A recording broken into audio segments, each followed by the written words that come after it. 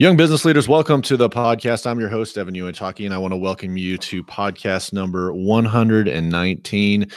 Today, we have a very exciting and unique perspective that we're bringing to the podcast.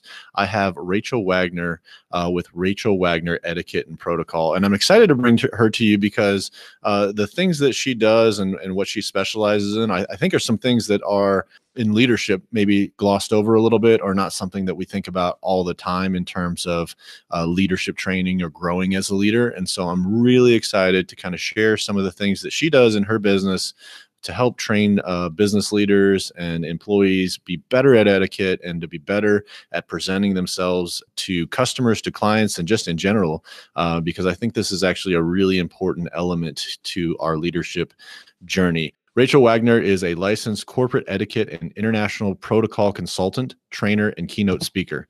After being trained at the esteemed Protocol School of Washington in Washington, D.C., Rachel founded her Bixby, Oklahoma-based business etiquette firm, Rachel Wagner Etiquette and Protocol, in 2007. Rachel empowers professionals with the business etiquette tools needed to communicate with confidence, presence, and influence. Rachel, welcome to the podcast. If you don't mind, say hello to the audience, and if you can, tell them a little bit more about yourself. Well, hello, everyone, and I want to thank you, Evan, for having me on your podcast today. I'm really excited to share a little bit about what I do and how it's beneficial for leaders, especially young leaders, just starting their careers or moving up the career ladder. So thank you again for having me. Absolutely. Absolutely. I want to jump right into kind of what etiquette and protocol is, because I think we all have a general idea of it, but seeing as this is something that you specialize in daily, I'd love to get your definition of it and what it means to you. Well, I think of manners, etiquette, and protocol as really rules of polite behavior. Sometimes people don't like the word rule, so maybe we'll use the word standards of polite behavior. Maybe that Hmm. comes across a little bit easier. So, really, what it is just knowing how to have relationships in the workplace with coworkers, with people in the community, with other businesses that reflect professionalism in all areas of your interactions. So when we're talking about professionalism, I feel like that's even a broad term too, because my view of professionalism may be like maybe too professional for somebody, and then there'd be in other instances where it's not professional enough. So is there a way to kind of read a room or to kind of gauge how professional you should be, or is there kind of a rule of thumb, if you will, that you should always kind of at a minimum be at a certain level? Does that make sense? It makes sense. And the way I would respond to that is you always want to be above what maybe other people do. I was doing a training session yesterday for an aviation company. And one of the things I shared with them, hey, you can be good or you can be great. Anybody can be good, but how much better it is to be great in your professionalism, because that's what people notice. That's what gives you a leg up. That's what helps outclass the competition. So, yes, you can. It depends maybe on your setting, your situation. You know, if you're in a more a casual setting, you may be acting more casual, but maybe that's not exactly what you should be doing, because you Mm. always want to have a professional presence. Because in any type of business setting, people are always observing you, people are watching you, and your professional image is always on display. So it's really good to have it not just good, but to have it great. Well, I'd love to kind of get a little bit of a history of what drew you to this. And obviously, you went to a very prestigious school to learn about this. So, kind of tell me a little bit about your origin stories. What was kind of the path to getting to where you are today? Mhm. Well, that's a good question. Thank you for asking. Actually, for much of my earlier career, I was a classroom teacher. In particular, the last few years was teaching eighth grade English, and I love teaching. That's why I still love teaching. But it was just like, okay, these are long hours, grading papers all evening, doing lesson plans. And at some point, I was, I think sometimes people know they're kind of ready for a change, something different. But I didn't know just what it would be until I saw an article in the Wisconsin State Journal. We were living in Madison, Wisconsin at the time. And there was an article about a woman who had gone to the Protocol School of Washington, where I ended up going, and she was teaching etiquette classes in Madison, Wisconsin at that time. And I knew at that point when I saw the article, I want to do this someday. And then about that same time, my husband and I went on our first cruise, and I had never sat down to such an impressive but intimidating array of silverware. And on one of the Hmm. first days at sea, there was an activity. One of the classes offered was a class on understanding a formal place setting. So, of course, that's exactly where I went. And I thought to myself, when I saw the person teaching it, I thought, I want to do this. And the Hmm. rest is history. And of course, business etiquette is not just dining etiquette, but those were really two things that really moved me forward in um, those little times of knowing I was ready for a career change. And the good thing about it is I'm still teaching. I love to teach. I was teaching eighth graders. Now I'm teaching corporate professionals. So I still get to do what I love to do, and that's teaching. It's just a different subject now. It's Hmm. business etiquette. So then after that, I guess the rest of that story was then I ended up going to the Protocol School of Washington. We had moved to Tulsa about that time. So I went Hmm. out there to DC in 2007, received their training, their licensing. And this is also a protocol school where ambassadors, heads of state, protocol officers that are in internal companies who have protocol officers, this is where they go and get licensing. So I was very fortunate to be able to go there and get my training and licensure. That's awesome. So when you watch, like, I would guess something like the Royal Wedding or something like that. So you're just eating that up, right? I mean, are you trying to get some tips and tricks from what's going on in those very formal events? Well, I always enjoy observing things like that. And because of what I teach, I probably observe with a little sharper eye than maybe others do. Hmm. Because I enjoy seeing what's done. Because etiquette and protocol is a very broad topic. It certainly relates to business, but of course there's social etiquette as well, which the royal wedding would be. So yes, all of that genuinely interests me. That's great. Well, I'm glad that you talked a little bit earlier about like the whole place setting, because I know that like the eating etiquette is a very popular topic for you, especially like you said, when you go to a very formal meal and you have like, three forks and spoons and multiple glasses and everything else. And I think in some cases, for some people, that could be overwhelming or that might be intimidating for them. So your goal is to kind of equip them so that when they are in a situation like that, they don't necessarily feel out of place, which I think can then flow to their conversations with potential clients. It can overflow to the people that they're entertaining. And then that ultimately says a lot about you, right? Absolutely. In fact, Evan, the most requested training topic for leadership teams that I get and corporate groups is they bring me in to do my dining etiquette session that's called the art of business dining, because a lot of business today is still conducted over meals. That's where people strengthen and build relationships over meals. And companies realize that their employees' dining etiquette skills have to be on par, really, with their other professional skills. So, the dining table, in a way, I tell them when I'm doing these training sessions, the dining table is like a great stage. And when you're there representing your company or your organization, again, your image and your professionalism are on display. People are observing you. They're going to notice if you have really great manners. They're also going to notice if your manners are somewhat poor. Mhm. So, really knowing how to present yourself at a business meal, whether you've been invited by someone else and you're their guest, or perhaps you're representing your company as a host, all of that is a vital part of good business etiquette. And essentially, when you think about it, there's probably no worse or better place to make an impression when you're at that business meal because people really are observing you.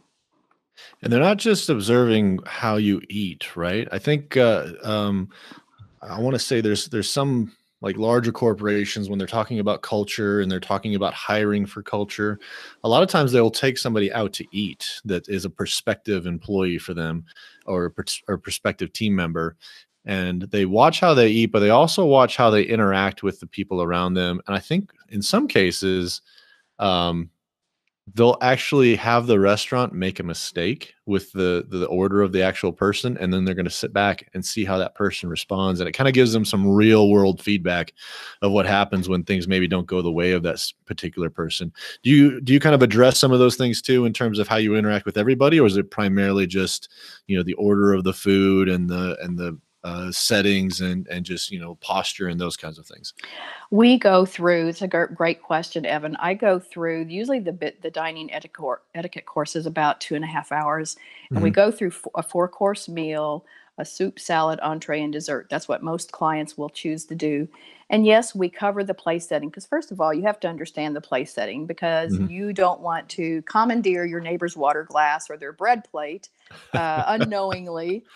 So we do share about that. And I share, interestingly, a lot of people don't hold their silverware correctly, and that can give a poor impression of them. And even though people have eaten, thousands of meals, a lot of people just have never learned the correct way to even hold their silverware and use it American style. So I Mm. go through American style dining using the silverware and continental style because a lot of times companies will send employees abroad to do business. So you want to know that I teach them the continental method as well so that they don't feel out of place when they're representing their company abroad.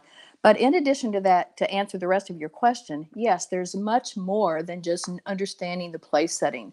One of the things I share are the responsibilities if you're hosting, you're a designated table host, but also if you're the guest. So you have to know, okay, who picks up their fork first to start each course? Who puts their napkin in the lap first? If you're ordering from a menu, how do you know what's appropriate to order? If you're the host and your guest orders 2 courses and you are only going to order a main course, oops, do you want them to be eating one of their courses alone? We go through all of those types of things as far as host and guest duties, and that includes table conversation as well. We talk about how to interact with people at the table, the appropriate time to segue from small talk into the business talk, and generally that's after you've ordered and the menus have been collected, and then that's the right time to, well, thank you so much for joining me for this meal. Here's what I wanted to talk with you about, whatever. So we talk about all of those types of things too. In addition to that, we talk about some common dining dilemmas that happen, like what if you get the wrong order? How do we take care of that? Because a lot of times the impression that a guest, how they interact with a server, Hmm. gives a company an indication of how this person may, if it's an interview meal, how this person might interact if they were in a situation with a client or a customer. You hear the term today, emotional intelligence, and Hmm. sometimes emotions, how we deal with some of those emotions in a situation where something is wrong, and things can happen in a restaurant, intentionally or unintentionally, but it's how we deal with it, how respectful and courteous we are in dealing with that situation, how respectful we are in getting the server's attention to let them know there was a mistake. How do we deal with that? We talk about all those things there, and a lot of times at a meal people have difficult to eat foods. So we talk about that in the session too. In fact, I talk about not ordering difficult to eat foods at a business meal. Don't order spaghetti, don't order ribs, things like that. Enjoy those when you're just out for a social setting, because when you're having difficult to eat foods, people are watching how you're eating, and they're not really paying attention to the conversation. So there's a lot that we talk about in that session that I feel people have great takeaways, and they indicate to me, that some of their great takeaways are in just dealing with some of those dilemmas that come up and just understanding their responsibilities as a guest or a host. Hmm. Well, it's a form of communication, and if we can kind of control some of those things that we're communicating verbally and non-verbally, I think that gives people an overall better picture of kind of who we are as a person, and then that's where we're talking about building that relationship and building that trust. I've been blown away by the value that going to see a client in person has versus a phone call, an email, or anything else. So there's definitely a need for having that personal relationship, and having a sit down meal is definitely a great way to commune with a person and build that relationship. I do wonder though a little bit, and I know I don't want to, ask you all your questions about, your 2 hour session, but I am curious because I feel like there's definitely a time where you can kind of like walk that line of being like overly professional to the where it may be perceived as fake versus being personable and real, and there might be kind of a thin line right there. How would you encourage somebody to obviously be professional and present that way, but then also be a real kind of laid back type person too? Because I would think that like my personality, I'm more of a laid back person. I'm not the most like prim and proper, but in some cases that's a strength for me. And I know definitely that there's other people that are a lot more unprofessional, but for some reason they really connect well with people. So how do we find that balance? Well, it's a good question, Evan. There's really two things there, I think, that I can divide. One thing is when you're in a business setting versus when you're in a more casual setting. I think number one, we have to realize that either way, you are still representing your company, your organization. So you have to know, okay, how casual can I be but still be professional?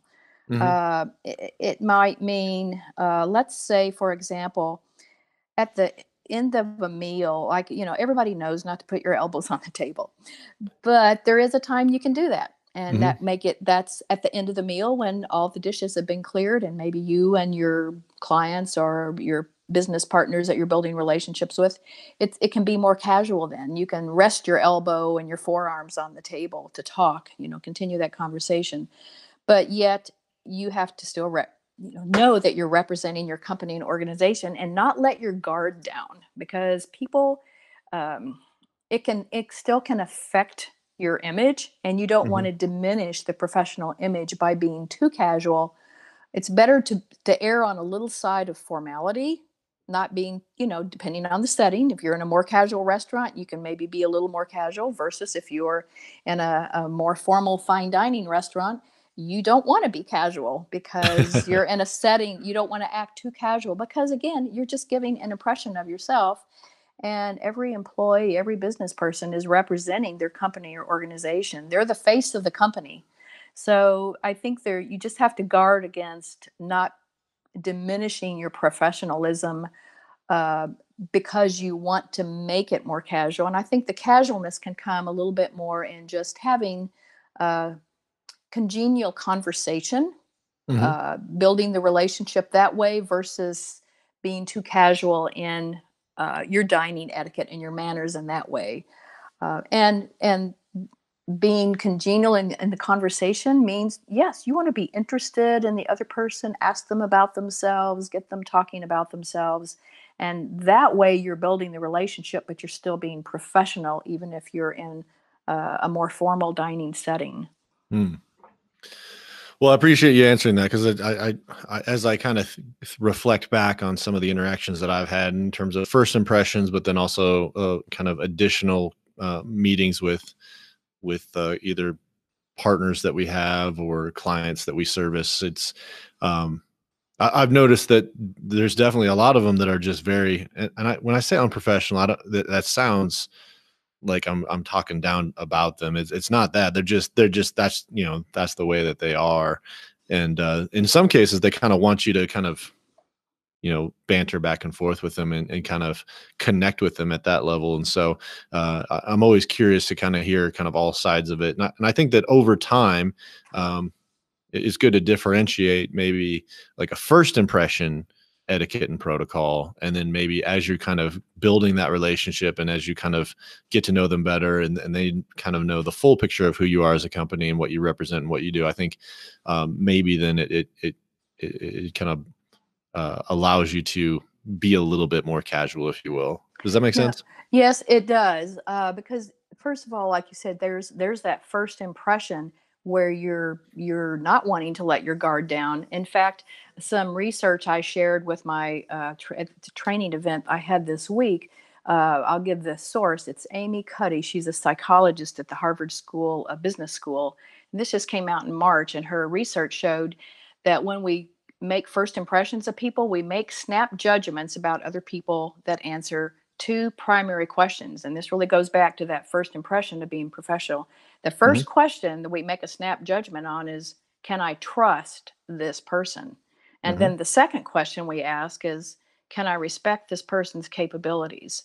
And then she went on to say that 80 to 90% of that first impression is based on those two traits. And the reason I share that is because, yes, when you're first meeting someone, we think they're going to, connect with us because of our capabilities, but they really are looking for ways they can trust us. Mhm. And professionalism is part of how they trust us. Are we courteous? Are we respectful? And if we're too casual in that first meeting, then that affects maybe the perception that they can trust us or not. So then, to your point, yes, after you get to know someone and you've built rapport, you've built more of a relationship, then hey, then you can do that bantering because you know each other on a different level at that point. But it's Mm. sometimes not good to do that too much early on if you're trying to have that person build trust in you. And I thought that the statistics, her research was interesting, which is why I shared that. And then we have to sometimes ask, well, what causes a person to have trust in us when they first meet us? What are the characteristics Mhm. that reflect trust? And usually it's we're professional, we let them talk, we don't do all the talking, and that we're just being respectful in every way. And part of that is just the language we use and how much interest we show in the other person and what they're doing and uh, what their business is, and then they're thinking, gosh, this is a great person. I think I can trust them. Then they're interested in learning about what we do and our capabilities. So I thought it was a very interesting bit of research that sometimes people don't think about. And I think that just goes back to your question of, being, if we banter and are too casual in that first meeting with someone, it may diminish their their respect in us because they don't know if they can trust us. They're looking for ways they can trust us. Well, I'm glad you brought that up because kind of when I think about when I first got started, kind of in a more professional type role, I was young, and so I feel like I definitely felt like I was at a disadvantage walking into some of these more professional situations just because of how I looked in terms of just I looked like a kid still, and so it would kind of crack me up because everyone people at some point would ask me how old I was, and I'd tell them, and they would tell me how I was still a young pup and everything else, and I had to kind of come to terms with the fact that there was always going to be people older than me, and there was always going to be people younger than me, and so I just kind of have to own it with what it was. But I think with professionalism and etiquette, I think that you can start to maybe overcome some of those things that you have a disadvantage with or perceived disadvantage with being young by ultimately acting professional and having proper etiquette. And that's going to help bridge that gap of trust and respect, like you were talking about. Because when I think about the audience, I think about, somebody in their mid 20s, they're listening to this and they're going, okay, I do need to really take some of this stuff into consideration because when I walk into a room, they're not going to trust me just because I look young. So how can I communicate that? One of the things that I think of is dressing for success or dressing for the job that you want to have, and trying to kind of apply that to that professionalism that we're trying to communicate. I'd love to kind of get your thoughts on, when people say dress for the job you want to have or dress for success, what is that communicating? And is that maybe a good thing to kind of implement as you're kind of starting your leadership journey? It certainly is, Evan. Uh, we hear everybody's heard the expression "dress for success," and truly, it is part of good business etiquette to be dressed appropriate for the job, and it's also critical for the job that you aspire to have, because what you wear to work, what you wear to work-related events, and actually every detail of your appearance says a lot about you, and it communicates a lot about you. And when we talk about first impressions, it can also give a person an immediate and lasting impression to the people that you meet. And again, we hear the term image is everything, and that Hmm. really is true when you think about dress for success.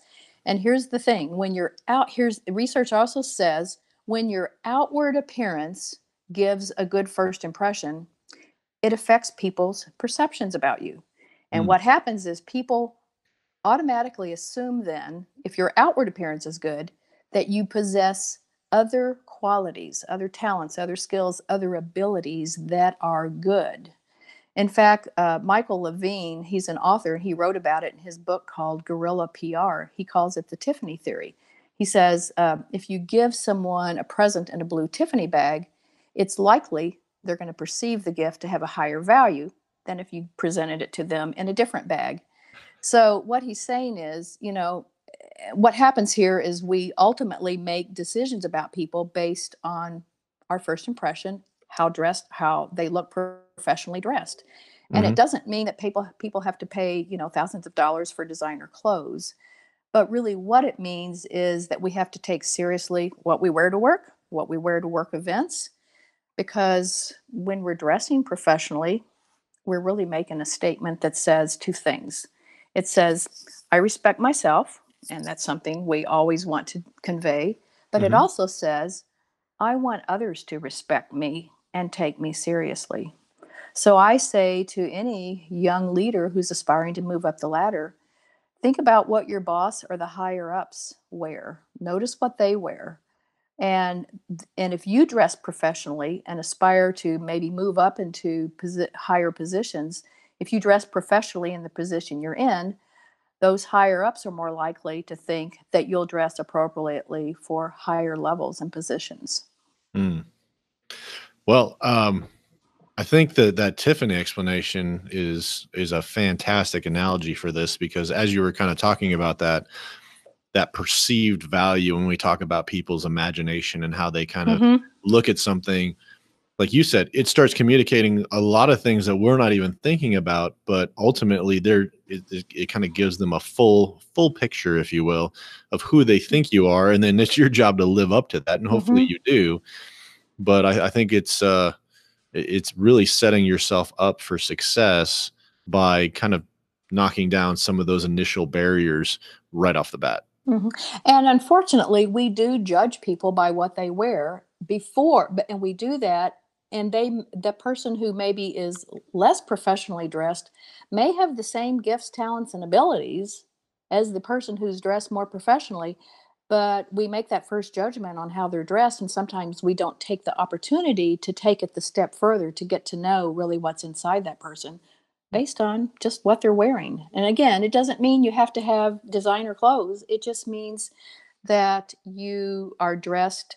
It just boils down to, being dressed professionally in a sense that, I say some of the things that affect women are they wear things that are too tight, show too much skin, that type of thing, which affects how you are perceived.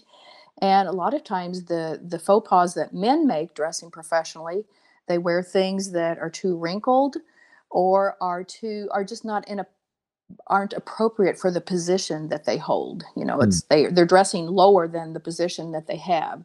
So I just try to let people know it's not having designer clothes, it's just dressing appropriately for the position you have. And I even say, hey, even have your shoes polished, because if you're at an interview and you've got scuffed shoes, then you could be perceived as a person who doesn't pay attention to details. I mean, it's just Mm. little things like that. So really, it just kind of boils down to before you go to work or before you go to a work event, you just ask yourself the question, hey, considering the job I'm going to today, considering the event that I have that I'm going to represent my job, is this item I'm looking at in my closet appropriate for me to wear? So if people kind of ask that question to themselves, then they end up going to the event dressed appropriately and looking professional, which is something they owe to themselves and they owe it to others too. And would it be fair to say that if you're unsure, just take it up maybe one notch higher than you think it is, and then it's better to be overdressed than underdressed? Absolutely. Absolutely. Well, we've talked about food, which has made me hungry. We've also talked about how you dress. I want to talk a little bit about how you act, because I think that body language, I think, is a big part of this as well. And I've been slightly obsessed with some YouTube videos of people reading people's body language, especially like when you know that they're lying or you know that they're trying to communicate something, whether they believe it or don't believe it. I'd be really curious to kind of get maybe some thoughts that you have about what our body language communicates and what are maybe some things that we can do with our body language to continue to communicate that professionalism and that respect that we're trying to accomplish. Well, body language certainly is part of conveying professionalism, Evan. So, and it's a topic that I cover. My second most requested session that businesses bring me in for is my networking session, and it's about Uh-huh. another 2.5 hour session where we go through lots of things that you would do at a meet and greet event, introducing yourself to others, making small talk, etc., giving your business card. But we also spend a bit of time talking about body language in that session. And the reason I cover it is because sometimes people don't have an awareness that their body language is sending messages to others Hmm. around them that actually speak louder than what our words are. We don't realize sometimes the nonverbal messages that our body is sending. And actually, what you wear is part of your body language. But in addition to that, it's our gestures, it's our expression, it's our tone of voice, it's our handshake, it's nervous mannerisms. And the important thing to remember is that we want our body language to match what we're saying. For example, you might be having a conversation with someone at a meet and greet event and sharing, maybe about your business and what you're doing. But if your body language is sending a different message that you're nervous, that person won't hear a thing you're saying because they're paying attention to what your body language is saying. Mm. And in fact, at a chamber event, I recall a speaker who was sharing, I'm sure, some really great things, but she kept tugging at the buttons on the front of her jacket. And so I didn't hear anything she said because my eyes kept going to her nervousness that was coming through her body language. So every time Mm. she would touch her jacket buttons, it's like I stopped listening to what she was saying. So we have to we perceive people by their body language, and sometimes it can give a poor impression, but we want it to enhance our ability to connect and build rapport with people versus to hinder that ability. So some of the positive body language signals we can give, first of all, is to stand up straight, have good posture. In fact, sometimes people don't realize that that's an important part of good body language. But when you think about it, sometimes if you're at an event, you're at maybe it's a networking or a business social, and someone walks in the room that really carries themselves well, good posture, we notice. We notice it. Just it's like there's something about it that makes Mhm. us impressed with that. So it's basically goes back to standing up straight, have good posture, head up, shoulders back. And what happens when you have an awareness of that, it makes you feel more confident, actually, and it helps you to convey confidence through your body language. Another body language signal that is positive is our eye contact with people. We want to make sure that we're giving them good eye contact, and the percentage of good eye contact is the 40 to 60%. If we give people less eye contact than that, they generally perceive that we're not interested in what they're saying. But if we give them more eye contact than that, sometimes they feel like they're under a microscope, they're being scrutinized. So we want to kind of just do about 40 to 60% of the time as we're having a conversation with someone. Mm. Another part of body language is if you lean. Now, leaning can be positive and negative. A negative would be if you lean against a chair, lean against a pillar in the room, lean against the wall. Those could all be negative because it makes you look nervous and not having confidence. But let's say you're having a conversation with someone and you lean in slightly.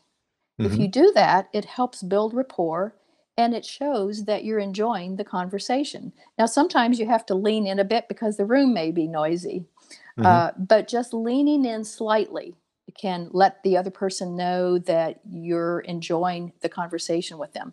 But I always warn no early leans because the person might feel like you're invading their personal space. So when you're having a conversation, your body language, your distance from the other person should be about an arm's length, and that's where people feel comfortable in a social setting as well as a business setting, as far Mhm. as uh, having that conversation with them. Another body language signal that people need to have an awareness of is head nodding. And people sometimes don't realize that they're like a bobblehead, and that can make them look a little bit nervous, and it looks unprofessional as well. But if you do some gentle nodding when you're having a conversation with someone, generally it lets the person know that you're listening, you're agreeing, and again, that you're enjoying that conversation with them. A couple of other negative aspects of body language. Let's go back to the eye contact a moment. You've probably been in a situation where you're talking with someone and they tend to start looking past you, like they're looking around in the room for someone more important to talk to. Yeah, So that that, happens at a lot of networking events. I yeah, realize I'm not the most important person in the no, room. and it's not that. It's that people. Well, that's kind of a little rabbit trail to another topic about how to disengage with a conversation with someone, how to do it graciously and courteously if you feel like they're ready to move on, or maybe they're too chatty and you want to move on. But looking past the person really is not something you want to do. And another thing is that people tend to show nervousness with their body language in their arms and their hands. It's Mhm. one of the first places people do the nervousness. And when you think about the woman who was touching her jacket when she was speaking, again, she was showing that through her arms and her hands. Another thing we do, men will tend to put their hands in their pockets, or they'll Mhm. even put their thumbs in their pockets, but it makes them look nervous and it doesn't look professional. Sometimes men will jingle the change in their pocket. Again, it's unprofessional. You want to avoid chewing gum. That's part of a nervous looking body language, and it's not appropriate probably to chew gum when you're in a business setting talking to someone. Mhm. So people say, well, what should we do with our arms and our hands? Well, That's what I was gonna ask you, yeah, yes. the best thing to do is just to have them relaxed at your side. Now, you may be holding a portfolio or a beverage in one hand. And by the way, your beverage always goes in your left hand, so your right hand is always ready for a handshake. Okay, But good to know. also, yes, but also if you just have an awareness, I'm going to keep my arm or both arms, you're not holding anything, just have them relaxed at your side. And it just gives an impression of confidence and warmth. So that's really what you want to do with your arms and hands. Probably the one other thing I might mention here is you see sometimes people will fold their arms across their chest. Now, this can be positive and it can be negative. It can be negative in the sense that it makes you look closed off and people Mhm. don't feel like they can approach you, makes you feel look unapproachable.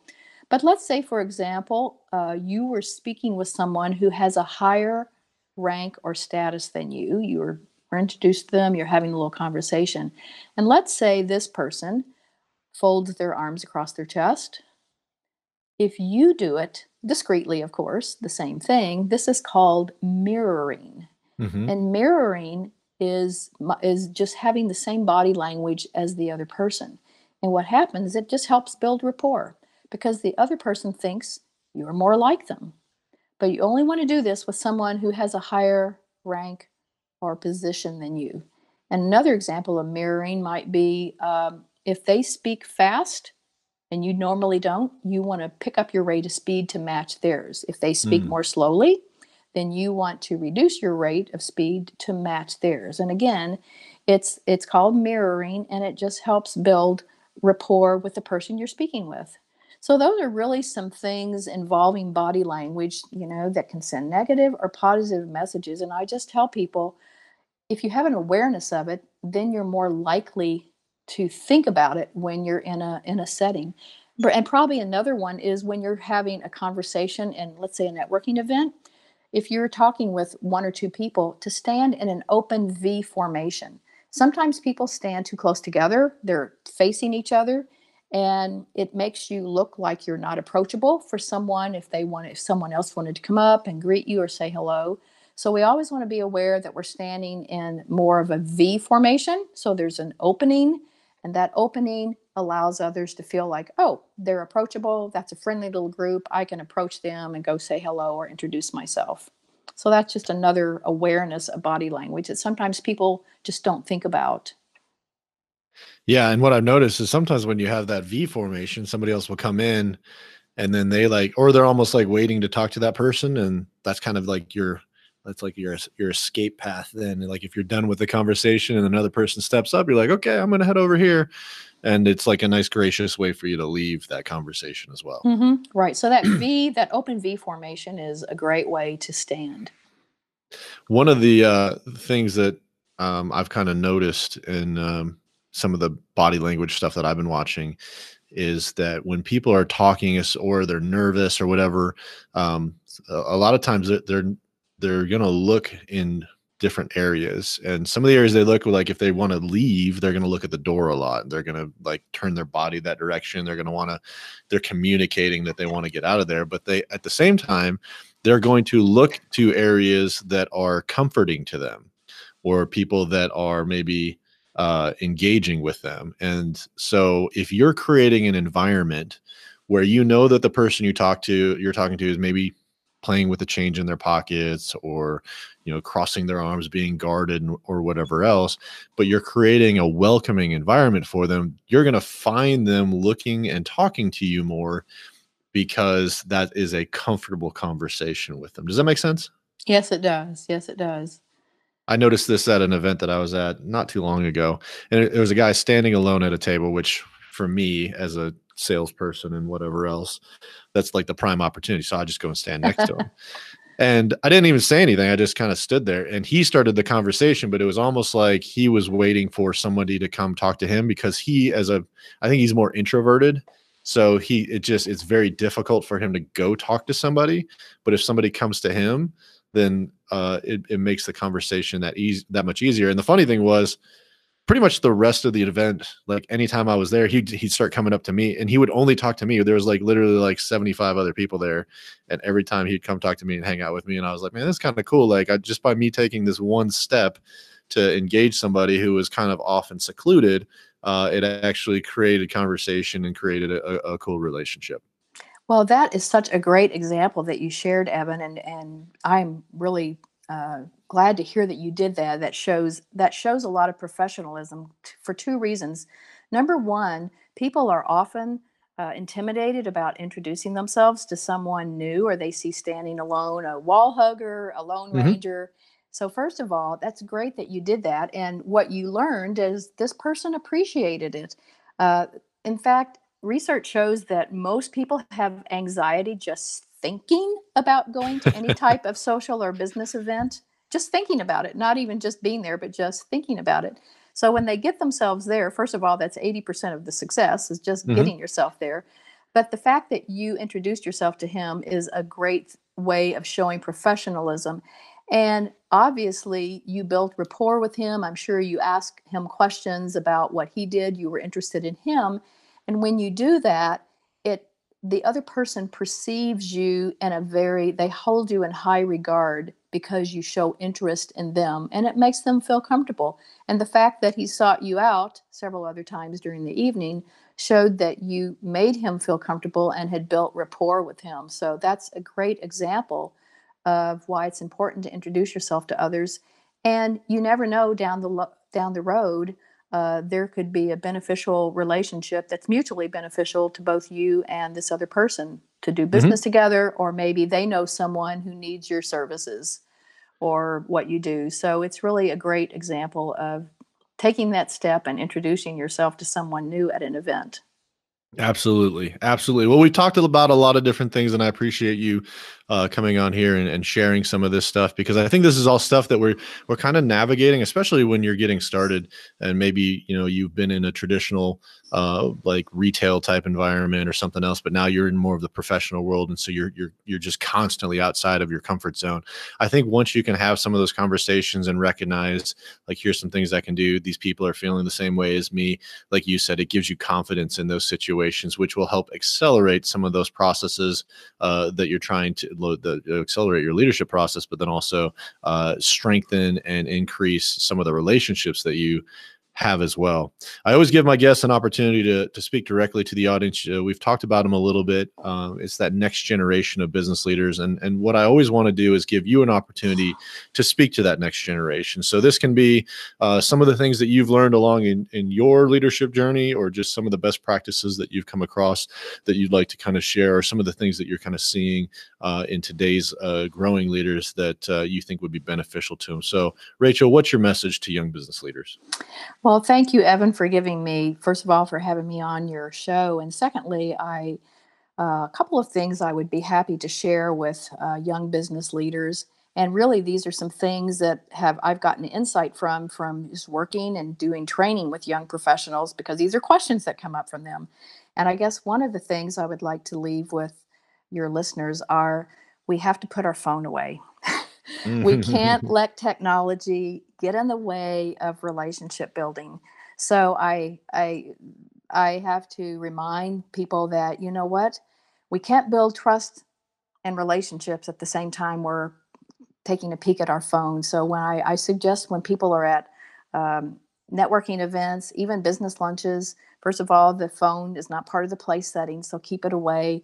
And when you're at any kind of networking event, if you glance at your phone, it just sends a message that you're nervous. So keep it tucked away and give the person you're talking to 150% of your focus and your energy on them. Let them see you, let them hear you, or let them see that you see them and that you hear them.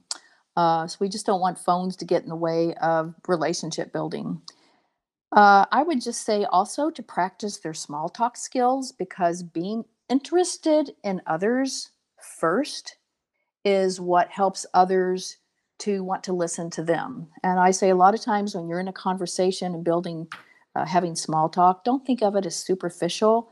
Think of it as just a way to break the ice, put people at ease, but it builds rapport with people, and small talk can pave the way a lot of times for bigger conversations, just like you were doing with the person at the event. So small talk is an important skill. It's a learned skill. I always tell people, you don't have to be an extrovert. It's a learned skill. So I would just say those two things.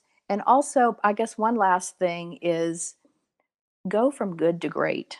Sometimes people will tell me after the end of a training event, they'll say, I didn't know what I didn't know. And so there's always things to learn and do to assess yourself, see if you need to make any course adjustments, so that you're taking yourself to not just from good, but to great, to a greater level of professionalism, so that you can interact not only with coworkers, but with people who call you on the phone, but with other business people in a professional way, because it's a way to impact others and influence others and give a great impression as well of the company that a young business person represents. So let's go from good to great in these skills.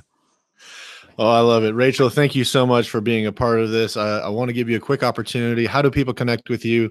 How do they find out some of these courses that you have and learn more about what you do? Etiquettetrainer.com is my website. And I have many blog posts on the website that just take 2 to 3 minutes to read. And I was honored this year to learn that my etiquette blog posts are number 12 out of the top 25 in the world. That was it was a Google award I had no idea was coming. So I say that to say I think they will be little short reads for people to get information on lots of etiquette topics. I also have a Facebook page, Rachel Wagner, Etiquette and Protocol. I often post blogs there as well. I would invite people to link in with me. I would love that. I love to be a resource for people. My phone number is 918-970-4400. So in all of those ways, people can connect and get additional information. Fantastic. Rachel, thank you so much. Listeners, remember, choose to connect, seek development, and be inspired. We'll catch you on the next podcast. Thank you so much, Evan, for having me.